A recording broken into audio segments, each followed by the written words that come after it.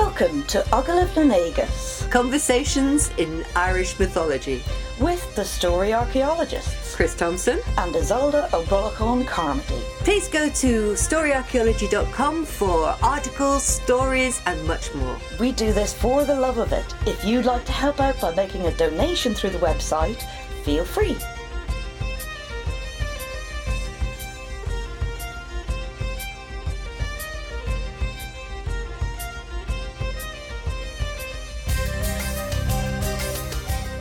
Hello and welcome to a version of our Story Archaeology podcasts. Long time no speaky. That's largely been because of my state of health, and I really wanted to thank everyone for all the lovely messages, all the support that you've been sending in. It really does make a difference. And one of the ways it's been making a difference is your donations have been helping to set up an alternative recording setup that we are trying out now for the first time. And we're going ahead buying new equipment with a mic that Isolde can use lying down like a Roman lady reclining on a daybed. Absolutely, and why not? For now, we're going to try something a little bit different, because one of the things that's become difficult is the deep research that usually goes into our podcast recordings. There's a lot of behind the scenes digging, to use the metaphor. And yeah, my spade's broken. Only temporarily. But it's going to take a little longer, so we're aiming to set up something different today. And then the next podcast, as you're used to getting it, is on its way. But before that, we might also try and answer a few of your questions. Yes, because we do get emails from listeners on a very regular basis and all kinds of questions. So here's an opportunity for that thing that you've never been quite sure about, or something we never really explained properly. All the questions you wanted to know about early Irish society and the stories, but were afraid to ask. Yes. So get those questions emailed in to us at feedback@storyarchaeology.com. First, here is an audio article from Chris. Well, here goes. I want to try and create a story archaeology experiment, an audio article on the other world. There are so many stories about the other world, this strange and mysterious place that runs parallel to our own world in the old Irish stories. And they all seem to have a coherent, integral connection. There are similarities, but there are differences, and they do change and develop over time. But it appears over and over again. Now, I think the questions I'm going to ask are, well, how'd you get there in the first place? There are so many routes. So what are the routes to the other world? How might you find yourself there? And what to expect when you get there? What strange and wondrous things will you see? And what might happen if the other world actually comes into ours? What are the borders between the two? And what might be the problems of returning if you actually get there? And what's the purpose of the experience? What might be gained through going there?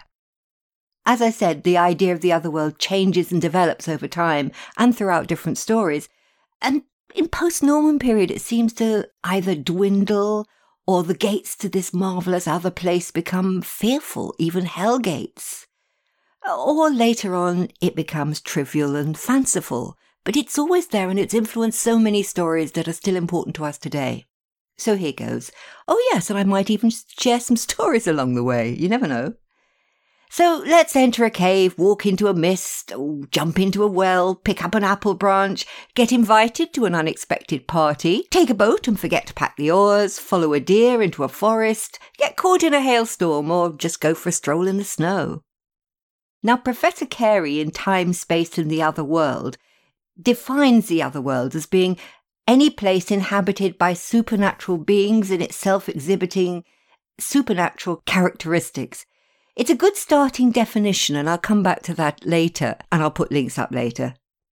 So let's start with a later hero who's quite famous in Irish mythology, to the point where he's given his own date in the annals. I think it's about 290 AD or something like that. 293, I think. That's from memory. He was supposed to be one of the most important kings in early Ireland. He's known as the Irish Solomon, but he's probably entirely legendary, and that's how I like to tell him. He just went for a walk. Cormac, as all the stories tell, was determined to be a wise and generally good king, And as we know, if you've listened to any of the story archaeology episodes, being a good king or a good ruler, you have to make good judgments. And the trick of always making good judgments is listen to your poets. Don't annoy them. If you remember, we saw what happened in Series 6, Episode 1, The Two Swineherds, which is the origin tale for the whole of the Toynbee They pushed their poet pig keepers, I prefer to think of them as prosperity guarders, into a long and competitive battle which led to total chaos and eventually the entire Toynbee the catastrophe which led to the downfall of Connacht and Ulster. So never, never upset your poets. Good rule, that. By Cormac's time, I think in one episode we examined Cormac's glossary and we were looking at some of the poetry that is connected with Cormac. This important fact seems to have been forgotten. At this point, poets are seen as old-fashioned, merely entertainers, and really a bit of blah, blah, blah. Nothing to do with justice and truth. And maybe that explains why his visit to the other world had to teach him a lesson. But yes, he just walked into a mist. So this is part of the Echtro Cormac, where he goes off to the land of promise. Well, he is concerned, thinking about his need to become a good king, to create good judgments. He goes out for a walk and, yep, he just wanders into a mist. It appears out from nowhere, and there he's met by a young man. Now, this young man is obviously otherworld. We can tell this because he's beautifully dressed, his clothes float around him, and he wears the giveaway golden sandals. Now, golden sandals seem to appear time after time as being something that, if you've got golden sandals, you're kind of extra special. Actually, I found an example of golden sandals in existence from an archaeological site. I can't remember where, but they are basically golden overlays that you tie onto your shoes. Well, that's really kind of high-level bling. That's high-status bling indeed. There's the other point that in some versions of the story, his feet don't even touch the ground, and that's another kind of giveaway. Well, the young man meets him and offers him a very dangerous, tantalizing swap. He offers him an item that will solve the problem entirely, but the price is that he should take his wife and children to the land of promise. So the young man is going to remove Cormac's family. That's a dangerous swap. It's almost testing Cormac to see where his priorities lie. I don't know, mesmerized by the gift, which is a beautiful apple branch with silver leaves and golden apples. And it's said that the leaves of these apples create such hauntingly beautiful music that you kind of forget everything.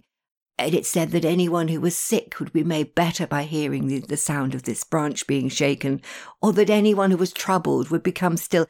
In other words, it's a great big pacifier. It shuts people up. And Cormac decides to take it. When I tell the story, I always say that he's so mesmerised by the sound of the bells that he doesn't really understand what he's doing, but maybe he does. This is fine. There's uproar in the court when he goes home. People don't quite understand his decisions, but nevertheless, he shakes the apple branch, and that renders them silenced and pacified. After a year, his conscience is beginning to prick him, or maybe he's just missing his wife and his son and his daughter. One would hope so. And so he decides to make his own journey, and this is a deliberate search for the other world. He wants to get back to the land of promise. Well, again, he finds himself transported in the mist. And here he experiences a lot of strangeness. He is shown a series of allegorical scenes. There's a roundhouse that's being thatched with feathers, but all the feathers blow away. And he looks at it and goes, well, if I stand and watch this, it's never going to end. He continues on. He sees another scene with a lot of wells and significant numbers of streams that run into them. But eventually he finds himself in a beautiful palace, a great dune, and there he's met by the young man. But this time he recognises that this is in fact Manannán mac Lir. They're getting lost in a mist. And the fact that he's here to learn about judgments makes this absolutely clear that earlier this was a story which focused on the great judge himself, Mither. And Mither is a personage whose centre is at Brilay in County Longford. He's of the land, he's not of the sea, and it seems much more likely that with the subject matter that this is one of the lost stories of Mither before the Normans decided that his focus on the law was a bit dangerous. They wanted their own law, not early Irish law. we put together 2 whole episodes on this, and I'll put links to them afterwards. He's reintroduced to his wife and children. They are then transported back to their own time instantly. He's given, in fact, a wonderful gift to take home, and this is a great golden cup, and it's said that this cup will fall to pieces if lies are told.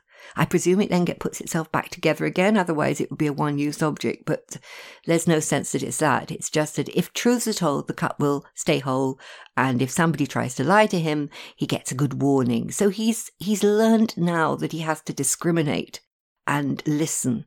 That's exactly the sort of message that another world story would give you, is don't upset your poets. Keep that traditional path between the 2 worlds that lie so close to each other. Keep it open and the land will be prosperous and the king will be wise. Now, Nera, on the other hand, he just walked into a cave. Now, we've covered this story so often that I really don't want to go through it in detail. And anyway, I'll put up episode links to any story I mention. Samhain, it's Cruachan, Maeve, Ailill, all the elite warriors are sitting around sharing stories and generally feasting and getting drunk. And Ailill decides he's going to set a test. He's going to give his wonderful sword to anybody who's brave enough to go out into the darkness where an enemy has just been hanged. If anyone dares to go and tie a willow withy around his ankle, Ailill will give his golden sword. Well, Nera pipes up. He probably had too much to drink, and he says, yeah, I'll do it. I'll do it for the sword, and off he goes. And it's pretty dark out there. Well, there's a long adventure where the corpse speaks to him and tells him that he was thirsty when he was hung, and asks him for a drink of water. And there's a lot of allegorical stories about customs that keep you safe at Halloween, and what to do with your house and how to protect your house at night and so forth. But eventually, as he's returned the corpse, he turns and sees the whole of Cruachan in flames. It's been attacked and destroyed by a horde of marauding enemies. Well, he follows them into the dark cave until they go through a doorway. And there really is a doorway between the 2 parts of this particular cave, which still exists. He listens as each one in turn gives a password, a man on the track, and an answer comes back, and the track is heavier. He just gives the password and he goes through as well, but doesn't find himself in a deep, dark hole. No, he finds himself in a complete other world. Now, this is one of the best representations of the other world, I think, in any story. It's an entire realm. The sky above is blue, whereas he'd left at Samhain. Now it's summer or spring with blossoms on the trees, and there are farms and there are fields and there are people going about everyday work just as there would be in summer or early summer in his land. And he meets various people, and he gets apprehended by one of the guards of the place and taken to the king. And he's told he won't be allowed to go back, but he will go and work for a woman of this realm who needs help on her farm. And he settles down to work with the woman, and eventually they become a unit. And it seems as though they have a great affection for each other, and he lives there a long time. But he's still worried about what he saw and the loss of Cruachan and his people. And she says, well, in fact, this hasn't happened yet because time doesn't work the same here. But it will happen. It will happen unless you go back and warn your people. And he said, but they won't believe all this. This is amazing. They're not going to believe I've been spending all this time in another world. They'll think I just ran away because I was scared of the corpse or something. And she says, no, take back some of this summer blossom. And that's what he does. And when they don't believe him, of course, you haven't been gone long enough to even get to the corpse, let alone tie a withy round its ankle. But he shows them what he's brought back, the flowers and the fruit, and they have to take it as meaningful. And the attack on Cruachan is prevented. There is a settlement between the 2 worlds again. There is equilibrium and things settle down again. And as for Nera, well, he goes back into the other world and stays with his new wife. And that's really the end of the story, except it isn't, because from this story, it's connected to part of the greater story about the progenitors of the 2 great bulls, the white and the brown. So once again, he walks into a mist. He is able to get back, but he's never the same again. He gains a wife, and it's part of a big story. Let's try another story. Finn's favourite way of entering the other world was really just to career around the country, chasing deer or an enemy, any enemy that took his fancy, and he ended up in many strange situations and, well, the other world several times. I think one of my favourite stories, and one of the best examples, is the Giladacha. In Series 4, we examined this as a kind of comical improv. Now, it starts with Finn sitting on his hunting mound and he's waiting or, I don't know, summoning or challenging or provoking adventure. Now, what comes to him is this really weird, disguised otherworld Buklak. I mean, he's a great big giant of a man. He's ugly, he's mean, he's indolent, uncouth, rude, the opposite of noble. And just like the two worlds, they tend to throw up the opposite. So when something comes from the other world to our world, it often appears as the opposite of what it is. So somebody important from the other world turns up as an ugly lout. And he is a lout. He causes so much trouble. He has a really nasty, ugly horse. And this horse is, well, if a horse could be called a brat, this is a brat horse. Eventually, they've had enough of this horse. Conan Whale, who's big and heavy and greedy and has a terrible temper and a sharp tongue, he's goaded into getting on the back of the horse and trying to shift it, and the horse just lies down. And eventually Conan is so fed up of this horse and its behaviour, and just when he's had enough, the horse gets up and races off and makes for the sea, with poor Conan hanging on for dear life and screaming that he can't do anything with it.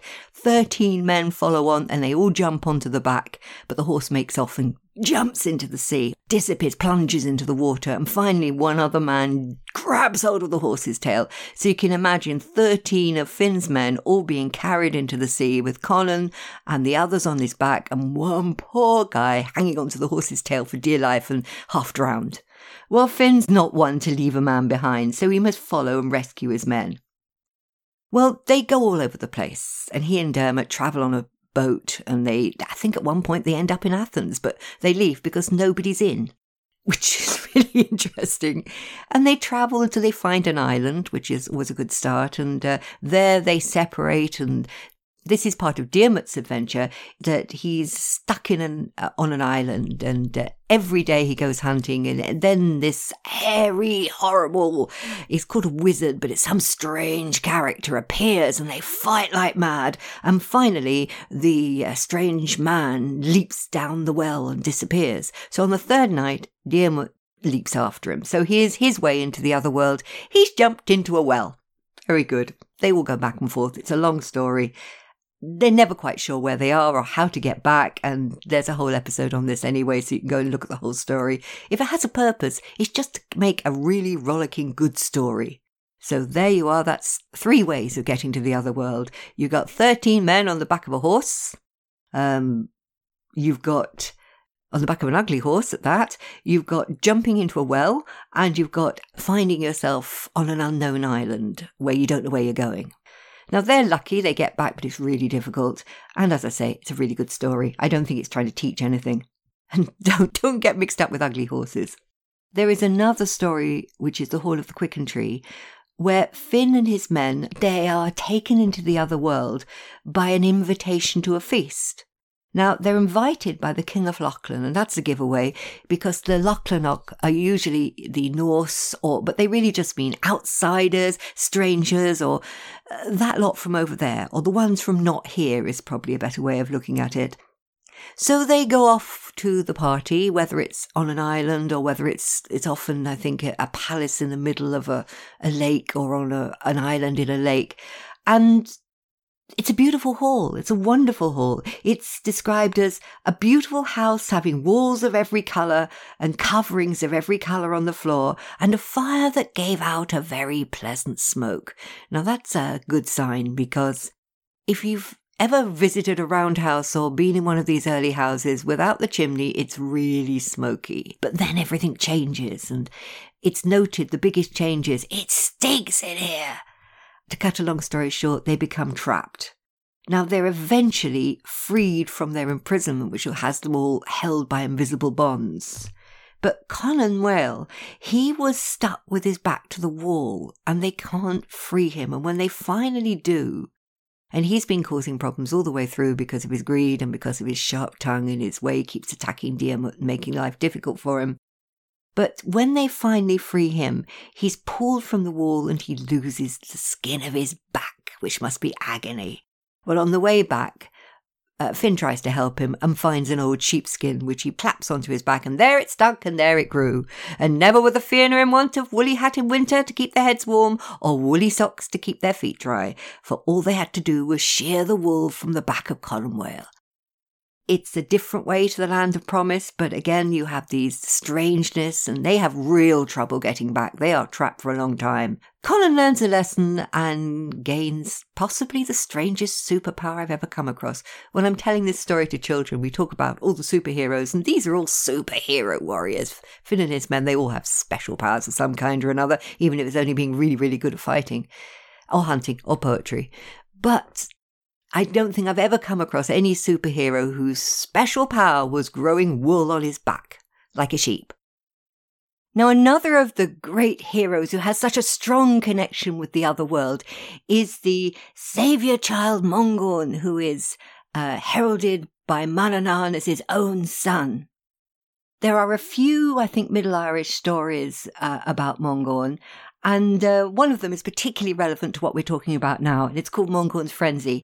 Now, Mongorn is being bothered by his wife, who wants him to tell her a story that he's never related to, a story of an adventure that he had, and he just won't tell it. He makes her wait for 7 years before he's ready to tell this story, and she's longing to hear it. Now, finally he says that the time is right, but he's just about to tell the story when there's a massive hailstorm with such a flood that it's said that the 12 greatest streams, i.e. rivers in Ireland, are created at that point. This seems to be the transition to the other world, and Mongorn, his wife, and their historian poet are transported to a beautiful house, which is clearly an otherworld house. There he can tell the story to her. Now, the story isn't particularly important here. What seems to be relevant is the fact that this is such an important or dangerous story that they cannot tell it in the mundane world. The only place it can be told is in a place that's set apart.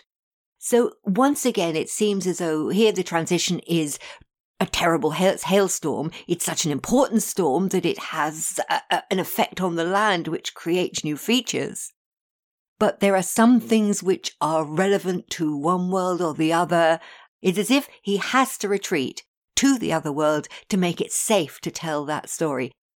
Having talked about Mongorn, perhaps we should talk about Bran. Bran is one of the oldest stories to be written down. It's in early Irish, in a way the original Imrov story, and it does connect closely to Cormac. Because Bran finds the apple branch. It's presented to him by a beautiful young woman, and again he's captivated by this. It's a call to adventure. This is the way I tell the beginning of the story. It was just a branch from an apple tree. It lay there beside him on the ground, shining silver in the sea-washed sunlight. Bran sat up, yawning. He stretched his arms, flexing his fingers. What a dream that had been! The music, sweet, unearthly. It had followed him as he walked alone on the sharp grass dunes. Yes, it was that strange and haunting music. It had always been behind him as he walked. He had been unable to see who was making those thrilling sounds, could not discover where it was coming from. It had entranced his senses like an exotic perfume, made him dizzy, unsteady on his feet. The air was bright, fresh, and he could hear the summer singing of birds above him. The dream was turning to a mist in his head, yet fronds of its perfume still clung about his memory. The music! It made the birdsong sound raucous and harsh. Bran yawned again and stood up. What had he been doing lying down anyway? How had he come to fall asleep on the grass here? Hadn't he been waiting for news? No time to sleep, surely. A fresh wind blew and he shivered suddenly. His head cleared. It hadn't been a dream. The music had been true, had been reality, sending him reeling into sleep. Bran took a step forward and felt something move at his feet. There was an echo of music, like distant bells and a remembrance of subtle perfume. He looked down. The apple branch from his dream was still there, lying on the ground. But it hadn't been a dream. Bran bent down and picked up the branch, turning it over in his hands. It had come from no tree in this world. The bark was silver, but so fine and finished that no smithcraft of his world could have honed it so. Bran gently probed the silver surface with his thumbnail. It yielded to his slow pressure, leaving the crescent of his nail marked on the curve of the twig. Cautiously he scratched at the dent. Flakes of silver bark fell to the ground, and the wood was a soft, dull silver underneath. Carefully he stroked one of the shining leaves. It flexed at his touch. He admired the veining, patterning, the spearhead shape, and allowed his finger to brush the edge serrations. Oh, such making was beyond all craft of man. And the blossoms! The branch had been taken from a tree in bloom. Gently he pinched one of the blushing white flowers. It bruised beneath his fingers. Bran shook his head in disbelief. No crafter in silver, however talented, could have grafted living flowers from metal. Bran carefully shook the bright branch, wondering if the petals would fall, and the haunting strains of remembered music danced around him for a moment, and he felt the power of the perfume mazing his mind again, leaving him quiescent and wondering.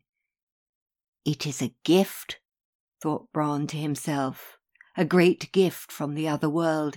He gently shook the branch again, and this time he thought he heard the words sung to the rhythm of the silver leaf music. A branch of the apple tree from Arwen I bring, like those one knows. Twigs of white silver are on it, crystal brows with blossoms. Bran walked back to the fort deep in thought. This gift from the other world might be a two-edged sword. The ever-living ones gave nothing without purpose. Such gifts heralded change, maybe even trouble. Yet the silver branch he held in his hands was a wonder. It called to him, drew him towards its secrets. He knew that he could not cast it away. Bran looked up and smiled, taking in the tang of the salt air on the breeze. There was a new spring to his stride. This was no dream. He was ready for the adventure that lay before him. So his route to the other world is more deliberate. He seeks to leave Ireland and go searching just that bit farther, over the sea and far away. But then he's been called, tempted, taunted, summoned, just like Cormac with the beautiful apple branch, and the music of its trembling silver leaves is haunting him with a nostalgia for something that he's not yet known. It's as if he's become nostalgic for his own future. And on the way, the stranger that he meets out on the sea is Manannán, the man from over the seas, who calls him to herald the coming birth of the warrior poet Mongorn, energetically begot. And after that, of course, are inspired all the monks and men from Balduin to the Ikora, who set out on imrover journeys to emulate Bran, finding many and wonderful islands and having incredible adventures. However, there is a story that I don't think we've covered anywhere, and yet it's possibly the best known of the journeys to the other world, and that's the story of how Oisin was drawn to Tir na Nog. Dealing with the Fenian stories is difficult because they were written down very late, and the body of work is kind of complex. You have to delve your way through the Oghal of Nushanorach or the Silva Gadelica, and the material is muddled to say the least. And so often I'm very grateful to Lady Gregory in Gods and Fighting Men, who sorted it out and wrote some of it down, and it was certainly my first introduction to the stories was reading Lady Gregory many, many years ago. And she does give her authorities. So maybe what I'll do is I'll read her version of the Call of Oisin. It goes like this. One misty morning, what were left of the Fianna were gathered together with Finn, and it is sorrowful and downhearted they were after the loss of so many of their comrades. This is one of the later stories that takes place after a great battle. And they went hunting where the bushes were in blossom and the birds were singing, and they were waking up the deer that were as joyful as the leaves of a tree in summer. And it was not long till they saw coming towards them from the west a beautiful young woman riding on a very fast and slender white horse. A queen's crown she had on her head, and a dark cloak of silk down to the ground, having stars of red gold on it, and her eyes were blue and clear as the dew on the grass, and a gold ring hanging down from every lock of her hair, and her cheeks redder than the rose, and her skin whiter than the swan upon the wave, and her lips as sweet as honey that was mixed with red wine. And in her hand she was holding a bridle having a golden bit, and there was a saddle worked with red gold under her. And as to the horse, he had a wide, smooth cloak over him, and a silver crown on the back of his head, and he was shod in shining gold. And she came to where Finn was, and she spoke with a kind and gentle voice, and she said, "It is long my journey was, King of the Fianna." And Finn asked who she was, and what was her country, and the cause of her coming. "Niamh of the golden hair is my name," she said, "and I have a name beyond all the women in the world, for I am the daughter of the king of the country of the young." "What was it brought you to us over the sea, Queen?" said Finn. "Is it that your husband is gone from you, or what is the trouble that is on you?" "Oh, my husband is not gone from me," she said, "for I never yet went to any man. But, O King of the Fianna," she said, "I have given my love and affection to your own son, Oisin of the strong hands." "Why did you give your love to him, beyond all the troops of high princes that are under the sun?" said Finn. "It was by reason of his great name and of the report I heard of his bravery and of his comeliness," she said. "And though there is many a king's son and high prince gave me his love, I never consented to any till I set my love on Oisin." And when Oisin heard what she was saying, there was not a limb of his body that was not in love with beautiful Niamh. And he took her hand in his hand, and he said, "A true welcome before you to this country, young queen. It is you are the shining one," he said. "It is you that are the nicest and comeliest. It is you that are better to me than other women. It is you that are my star and my choice beyond the women of the entire world. I will put upon you the bonds of a true hero," said Niamh then, "you to come away with me now to the country of the young." And this is what she said. "It is the country that is most delightful of all that are under the sun. The trees are stooping down with fruit, with leaves and with blossom. Honey and wine are plentiful there, and everything the eye has ever seen. No wasting will come upon you with the wasting away of time. You will never see death nor lessening. You will get feasts, playing and drinking. You will get sweet music on the strings. You will get silver and gold and many jewels. You will get, and no lie in it, 100 swords, 100 cloaks of the dearest silk, 100 horses, the quickest in battle, 100 willing hounds. You will get the royal crown of the king of the young, that he never gave to anyone under the sun. It will be a shelter to you night and day in every rough fight and every battle. You will get a right suit of armour, a sword, golden hilted, apt for striking. No one that ever saw it got away from it. 100 coats of armour and shirts of satin, 100 cows and 100 calves, 100 sheep having golden fleeces, 100 jewels that are not of this world. 100 glad young girls shining like the sun, their voices sweeter than the music of birds. 100 armed men strong in battle, apt at feats waiting on you, if you will come with me to the country of the young. You will get everything I have said to you, and delights beyond them, that I have no leave to tell you. You will get beauty, strength, and power, and I myself will be with you as a wife." And after she had made that song, Oisin said, "O pleasant golden-haired queen, you are my choice beyond the women of the world, and I will go with you willingly," he said. And with that he kissed Finn his father, and bade him farewell, and to the rest of the Fianna, and he went up then on the horse with Niamh. And the horse set out gladly, and when he came to the strand he shook himself, he neighed 3 times, and then he made for the sea. And when Finn and the Fianna saw Oisin facing the wide sea, they gave 3 great sorrowful shouts. And as to Finn, he said, "It is my grief to see you going from me, and I without a hope," he said, "ever to see you coming back to me again." And we all know what happened to Oisin, how he became weary of his life of ease and pleasure, and how he desperately wished to be back with his father's people again and the Fianna. He missed it all. how he went against Neve's warnings and went back, but found that hundreds of years were past and all his people were gone. And when he touched his own soil, he withered and eventually, after meeting St. Patrick, died. Now, when I first read these stories, I didn't like the story of Niamh and Oisín. It was the kind of story that when I was a child, I might have put my fingers in my ears and gone la la la la la so as not to hear it. I just hated the way that Niamh seemed to be dragging Oisín away from everything he knew, away from the active, lively, crazy fun of Finn's world into what seemed to me an existence without purpose.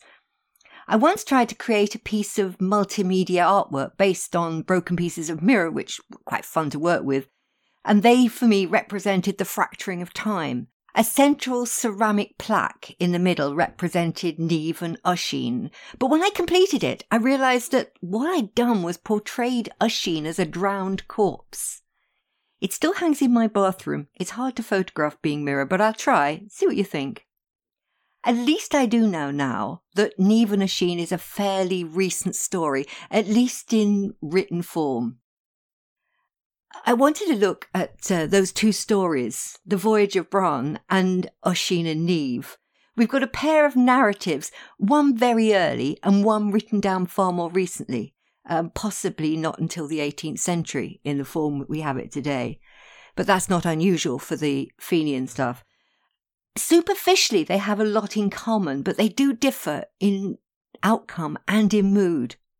Both journeys are initiated with the appearance of an otherworld woman offering tempting promises, and Bran is drawn by the beautiful apple branch, but he does get to choose for himself. He gets himself a boat, a crew, and takes to the sea. He initiates that part himself. Oisín is effectively seduced. It's kind of not his fault. Once he mounts Niamh's horse, his court is set by her. Mind you, in Lady Gregory's telling, Oisín is also tempted with finely honed weapons and good hunting, which would have suited him a lot better. And both stories are redolent with yearning, longing, and deep nostalgia. The big difference, I think, is that in the early story, Bran looked forward, yearning for what is to come for him. He records his adventure, but he doesn't look back. Oisín, on the other hand, ends up yearning for the lost world of his own past. But he can't turn the clock back. He lives in a world where the arrow of time only goes one way, as we do. And this is hardly surprising, I think, in such a late retelling of this ancient theme. By the time this story was written down, so much of Irish culture was becoming devalued and disregarded and left to the past and almost seen as backwards, particularly by English scholars. Yet there are many stories, I think, where there's little separation between two parallel worlds. Of course, there's Moytura, which is a whole of Series 2. And there, the main characters, Nuada, the Dagda, etc., they have their strongholds and homesteads firmly located in the mundane landscape, in the world that which the story is being told, which is effectively our world. There's no separation between the two worlds. And they freely interact with clearly human counterparts.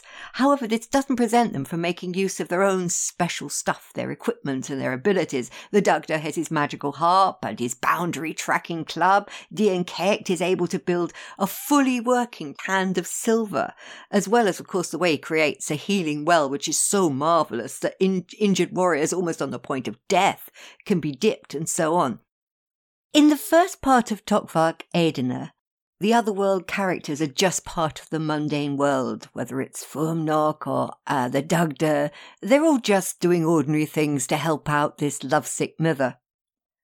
They can be recognised by their magnificent clothes, of course, as I've mentioned, golden shoes and stuff like that. And, of course, they have special stuff. Mither's cranes of inhospitality come to mind. But in the second part of Tokvak Edirne, everything is altered. It's set 1,000 years later, and the world is very different. Now, if this were a tale by Professor Tolkien, I'd say that we've moved from the age of elves to the age of men. Mither, as he seeks to win the second Aideen, and if you listen to the 3 episodes on Mither and Aideen, you'll know that she was turned into a purple fly by Fuamnach, Mither's understandable jealous first wife, and then driven away in a storm for 1,000 years, only to fall into the golden cup of Etta's wife, get swallowed and born again as the second Aideen. That's where we referred to that episode as the reborn identity. Yeah, I know, it makes even a Stephen Moffat Doctor Who episode sound simplistic. But as I was saying, when Mither seeks to woo and win the second Aideen, he presents as a very mysterious and a very magical character. He's so different. I mean, for a start, he can apparate at will and he doesn't even have to use a chimney flue. Guards and locks are utterly irrelevant. He can't be kept out, whatever they do. He dresses extremely impressively and has a magnificent fiddleboard. And the wages he offers Jochid for the fiddle game are a bit of a giveaway. I mean, they're lavish, but extremely strange. One part of the wager even includes 3-headed sheep, and that's not the sort of animal generally seen among Irish flocks, well, at least not as I've noticed. When Jochid takes advantage of the stranger and then demands some really difficult tasks for winning the game, like rushes over Tethford, stones taken out of the plain of Meath, or even trees over Breffni, and I don't think he meant the Sitka spruce. He also includes a really important task, which is the creation of a causeway over Moyn Luvriga. Now, this is probably Corlay near Longford, and we talk a lot about that in one of the episodes. Now, this last task is so difficult that Mither can only achieve it using otherworld power. This is dangerous and extremely difficult for him. Now, remember earlier on I was talking about the frenzy of Mongorn and the story he could not tell unless he took his wife into the other world, which was difficult enough. The trouble is that Mither has to undertake an otherworld task in this world. And it's really difficult. It's an act that doesn't belong here, and that's why he mustn't be watched by anyone. It's too dangerous. I'm not sure whether it's too dangerous for him or for Jochid's people or both. There are other stories where craftsmen want to seek to protect their skills from prying eyes and so forth. Now, Govnu in Moytura, he's not too keen on spies, but I don't think this is the same. He's not just guarding craft secrets here. And the anguish in the powerful poetry that describes his action tells a much deeper and darker story. And yet, in the first part of the same story, Tokvak Edna, the Dagda undertakes similar tasks as part of the bride price for the first Aideen, and no one's at all bothered or surprised by it. There's one more significant detail. When Mither appears in Jochid's court, the king demands to know who he is, and he replies something really interesting. He says, "My name is not known." It seems that even the great otherworld character Mither has been forgotten. Now, I haven't included the part where Mither embraces the second Aideen and they fly away in the shape of swans. And I think this is because the animal and human shape interchange is present in a lot of stories all along, whether they're early or late, whether they're still part of the non-separation of the two worlds or whether later when the two worlds are completely separated. White birds are, of course, a favourite. They appear in lots of stories, including the lovesickness of Cuchulainn. But the last point, I think, which is really significant, is that the Aideen and Mither story ends with the digging up of the She Mounds and a continuing enmity between the worlds. I think it's a really important difference. There is another later story, sort of post-Norman, that begins in almost the same way as Mither and Aideen. And this is the House of the Fosterage of the Two Pales, if I can pronounce it properly, Ultrov Tigger do Feather. In this story, Mither He's definitely replaced by Manannán now, but Manannán sets out to undermine early Irish societal structure, upsets Oingus really badly, and generally acts disgracefully. However, there are clues. At this point, he's described as organising the Daidonan and distributing ancient mounds as places where they live now. They're going to have to move underground, no longer part of the ordinary world. What he's referring to are the Neolithic mounds and structures, Neolithic, early Bronze Age. They're dotted all over the Irish landscape. From now on, he says, they will live underground, and he explains that they can make beautiful hidden houses there, hidden away in the hollow hills. So it becomes a kind of familiar phrase there. There's something else. He gives the tradition that they, the Daidonan, are fallen angels. Not exactly bad enough for hell, they didn't fall far enough, but they're on Earth now, and therefore, because they are not human, they're not subject to God's law, i.e. Norman law. So basically, they're not part of our world anymore. And so they dwindle and are separated from our world, becoming the stuff of folklore rather than mythology, the source of ancient gold from hidden treasure hoards. And I also think from that point they're never full friends, half friends at best. They may be the source of great gifts, even wisdom and unexpected insight, but they're never again wholly trusted, as likely to play tricks as to offer treats. So, the other world, what was it and what did it represent before this post-Norman guilt separated and devalued it? Well, it was never the world of the dead, though you might meet ancestors and past heroes and friends there, but since time ran differently between the two worlds, fluent and malleable, it's not significant. You might indeed, I suppose, cross over and live there eternally young and in harmony with the world. It wouldn't be a reward for virtue, as it were, for goodness in the Christian sense. It might be a reward for determination and bravery, but it would be nothing to do with judgment. The two worlds were seen as concurrent rather than serial. The other world might be all around you, though there were likely crossing places, portals. Archaeology suggests that this is where people left gifts for the genealogy of these portal crossing places. But extant story texts don't really reflect this very much. I find that interesting. Of course, you might not come back. Generally, time does run one way in our world. And the laws of the observable world might be different there. You might be able to use gifts given to you from that world, but they might not work in the way that you expect them to. So where does that leave us? Well, a couple of years back, I was struggling with a really long article I extravagantly called Underworld, Otherworld. Now, I love mythology. I think that's probably clear. I really love the story of Gilgamesh, the light-hearted folk tales of the ancient Egyptians. I even love the grim determination of the Hittites to identify the names of every annoying storm god of the Middle Eastern world, just so they can keep out of their way. But in writing that article, I found myself struggling in a sort of morass of vengeful gods and miserable underworlds of dust and darkness, and not a pretty sight. And even in those mythologies, it isn't too long before the concept of judgment by a supreme and generally arbitrary agency gets incorporated, and after that it's a long story of spells and tricks to outwit this annoying and difficult judge. The Irish otherworld is so different. Now, there is, I have to admit, little direct connection between the continental Celts of 2nd century Gaul and early Irish culture, but there are reports from an early Greek tourist, one Pausanias. Now, he said that the 2nd century Celts were so sure of continuity between their mundane world and the concurrent other world that IOUs could be repaid in that world. Well, that's what they told him, but of course they could have been trying to tap him for a loan. I don't know. So what have tales of this other world really given to us? I think there have been times in the past when these portals, these dangerous crossing places, have been sought out, and other times when they've been shunned.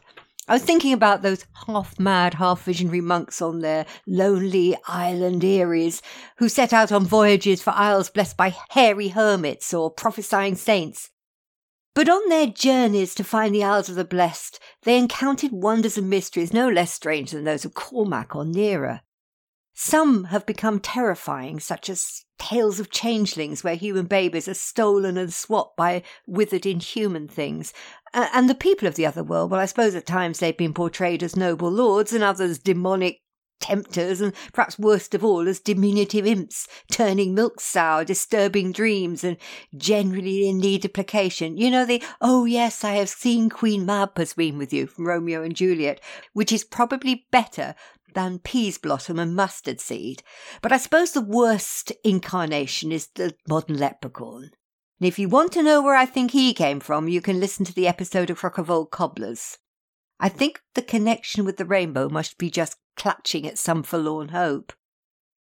But nowadays, the characters of the other world seem to have been co-opted by D&D and video games, and at least they've recovered their power and stature. And I was thinking about it, maybe Tolkien, though he, like other English academics of his period, tended to ignore Irish mythology, I find in him signs that he really knew the stories. Even his very, very early war god, which he dropped very quickly, was called Mucka, which I think is interesting and indicative. But even the wardrobe, much beloved of readers of C.S. Lewis, well, it's a familiar, very familiar otherworld entrance, isn't it? And of course, you've got the most recent Star Wars film, The Last Jedi, and they chose to set part of its story on that I'll live in Rother, Skellig Michael. I want to look at the concept of the Irish otherworld in another way. I think it's relevant and current in everyday life. I think it's much in common with the dichotomy of mundane life and memory. And funny enough, I've been working on a project recently where I'm looking at memory, and my story image behind the project is the Voyage of Bran. Memory is not subject to time's arrow. Old memories can be as vivid as recent ones. And I think there are even times when anticipating or speculating what might happen can be experienced almost like remembering the future. Memories can come upon you powerfully and suddenly. It can either bring pleasure, pain, or shock, but it can also be overwhelming and debilitating. Memories can feel a part of you, but you can feel disassociated from them, almost as if they're remembering you. And, of course, it's only too easy to remember things that actually never happened. Our memories are strange and mysterious other worlds. And yes, they lie concurrent to our everyday lives. And, of course, there's the world of memories and the world of dreams. They're not so far apart. Where would we be without that other world of the imagination? Where would painters and poets be? Where would any of us be? In Brisbane, a few years ago, I came across an exhibition by a modern painter called William Robinson. Now, some of his landscapes just shocked me. They were thrillingly beautiful. I sat and looked at them for hours. I think it was because he'd sought to include not just space and colour and light in his work, but time depths had been woven into the composition. I found them deep and moving. He seemed to have captured the concept of this world and the other world in one canvas. And if I can find an image of one of the paintings I'll attach it to the article. Now, I want to be indulgent. I want to finish this article with a personal story. You can turn it off if you don't want to hear it. But a few Januaries ago, I was in a small skiing resort up in the French Alps. And before you get the idea that I generally take winter skiing holidays, this was a once-in-a-lifetime family event. There were 10 of us from Ireland, England, Wales and Australia. We all managed somehow to get a week together. We just chose to take that week in the French Alps. It was a tiny village high in the pine-fringed mountains, and there wasn't a car, not a road in sight. I loved it. But I didn't ski. I wasn't skiing. I was looking after my granddaughter during the day, and then in the evening I would disappear and go for walks on my own. I would always try and go for a walk just as it was getting dark, just as the sort of yellow lights of the village began to dapple the snow into vibrancy under a sort of star-spattered sky. I can use the word magical. But one night when I was walking back to the chalet along the high narrow paths of the village, suddenly it was as if the whole path in front of me just shone out as if the snow had been illuminated from below. But it was only the moon. So I looked up and the full moon was rising over the mountain ridge, racing ragged clouds across the sky. But then suddenly my perception altered and I wasn't staring at the moon in the sky. I was contemplating an immense and distant world, a huge map, if you like of silvered continents and strange wild and distant seas over which this moon ship sailed serenely. It was both disconcerting and entrancing, and I watched it for a long time until the moon went behind a cloud. Now, I became aware that every so often people would pass me as I stood staring upwards, seemingly at nothing. Some of them looked up briefly, but they didn't stop. I was only watching the full moon in a cloudy sky. But for me, that night, I'd caught a glimpse of Bran's apple branch. I'd smelled the blossom, I'd heard the sound of it, and I won't forget it. And perhaps that's why I find the stories of the Irish otherworld so attractive. But yeah, I still feel sorry for Oisín though. And if I want to make that journey, I want to choose it for myself. And what's more, I want to make the transition with my eyes wide open. Well, I hope you've enjoyed, shall we say, my audio article. I know it's not the same without Isolde, but it's an experiment and we'll see what you think. And In a way, it was a chance to look at themes that I've been wanting to do for ages in the form of an article, and this seemed as good a way to do it as any. So thank you very much for listening if you've managed to get to the end, and we'll be back soon with a Q&A, and hopefully very soon as possible, we'll get back to circling the Táin. Thank you for listening to Agalach na Nagus, conversations about Irish mythology with the story archaeologists Chris Thompson and Isolde Ó Bealacháin Carmody. For more information, to subscribe or make a donation, please visit storyarchaeology.com. You can get in touch via email on storyarchaeologists@gmail.com.